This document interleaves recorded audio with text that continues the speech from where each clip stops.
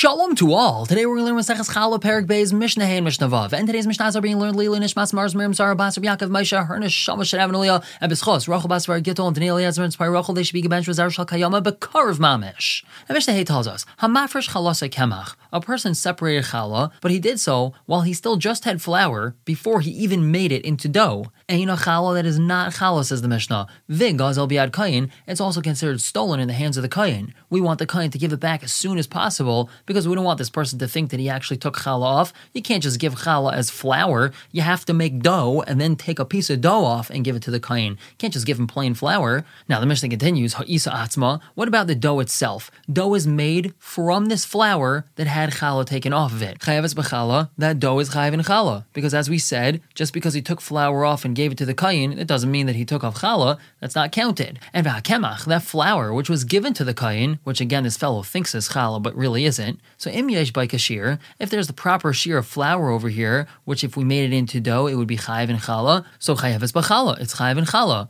And va'asur lezarim, that dough is actually usur for a non-kayin to eat. Divrei Rabbi Shua, that's Rabbi Shua's opinion. And why is it usur for a non-kayin to eat? Even though it's not considered like challah, we said that this flour wasn't challah when it was given to the kayin, so why is a dough made from this flour usur to a kayin? And the answer is as follows. Since people saw him giving this flour to a kayin as challah, so people are going to think that this flour is actually challah. And then if they see a non-kayin eating dough made from this flour, they're going to say, oh, non-kayhanim are allowed to eat challah. So therefore in this particular situation, a non-kayin is not allowed to eat this dough, even though it's not really challah. Now Amrullah, the Chacham told Rabbi Yeshua, Maisa ukfasha zaken zar. There was a story, and an elderly zar, an elderly non-kayin, grabbed some of this, and he ate it. So Amar Lahem, Rabbi Yeshua told them, what does it make a difference that this guy grabbed it and ate it? Afu kilka la'atzmai. He also ruined it for himself, because he did an avera by eating this dough that he wasn't allowed to.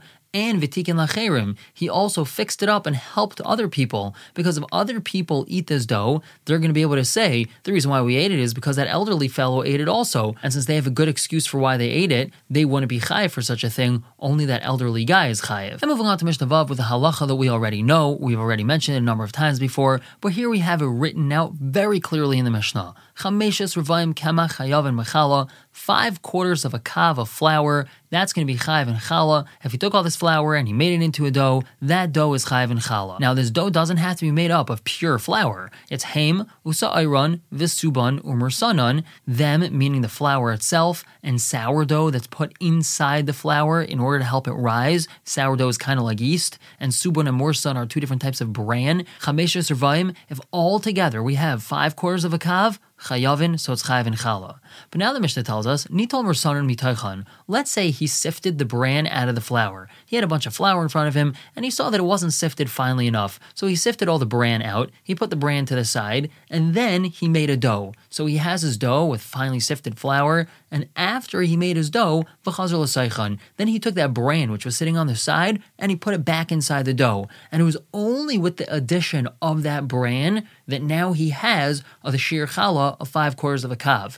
In this case, the Mishnah says, harei l'peturim, that dough is pater from challah. That's because the bran is only able to join together with everything for the shir if it remained as part of the flour and was never taken out of it. But once he took the bran out and then put it back in later, it can't join in to be considered part of the shir for shir challah, and in such a case, he would not be chayav to take challah off the dough. We're going to stop here for the day. Pick up tomorrow with Mishnah Zayin and Ches. For now, everyone should have a wonderful day.